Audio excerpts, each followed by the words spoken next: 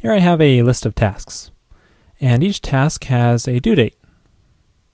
Now what I want to do instead of just displaying all the tasks like this is group them in groups of month. So display the name of the month, list all the tasks for that month, and so on. To do that, I need to use a method called group by. And let me use Script Console to show you how to do that. Let's get an array of, let's say, numbers here. So we have an array of numbers, and then we want to use group by. Now this accepts a block, which returns a number as a parameter in the block.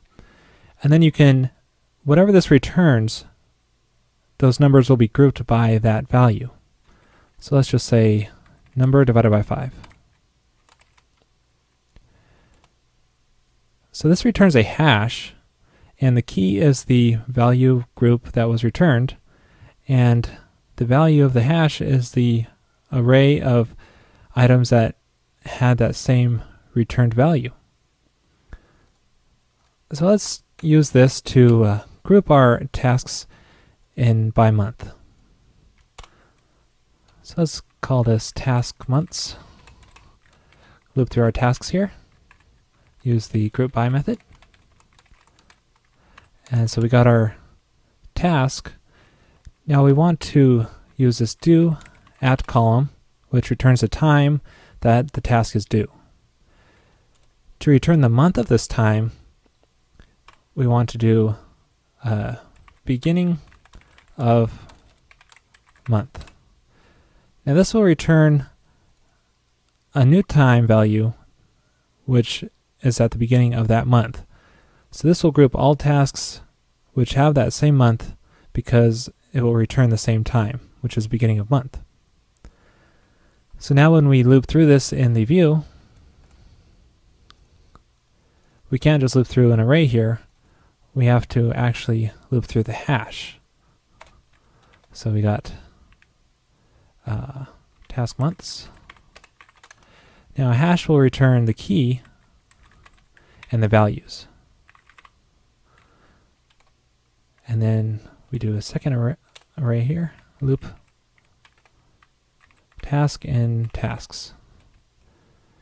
Now let's clean this up a little bit. Okay. So that should loop through all of our tasks by month. Now I need to display the name of the month here, so let me try this.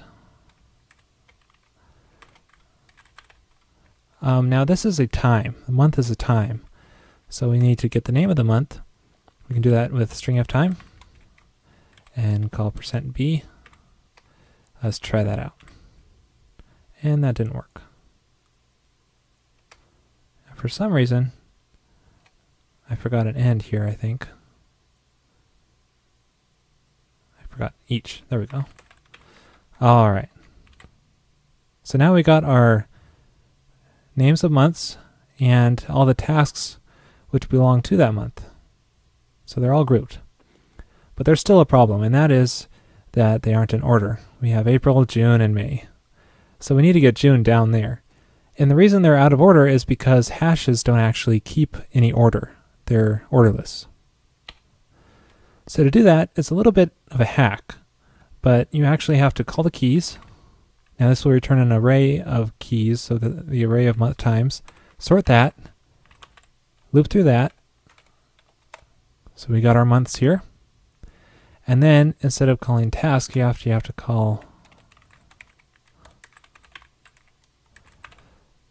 the task months hash past the month, which will return the task's value that you loop through and display the tasks. Okay, so now they're in order. So that's a way to group items by anything you want. So in this block back here, you could return anything and it will be grouped by that object. If you have any comments about this episode, hop on over to railscast.com and you can add comments there. Also, if you have any suggestions, email me at feedback@railscasts.com. Thanks for watching.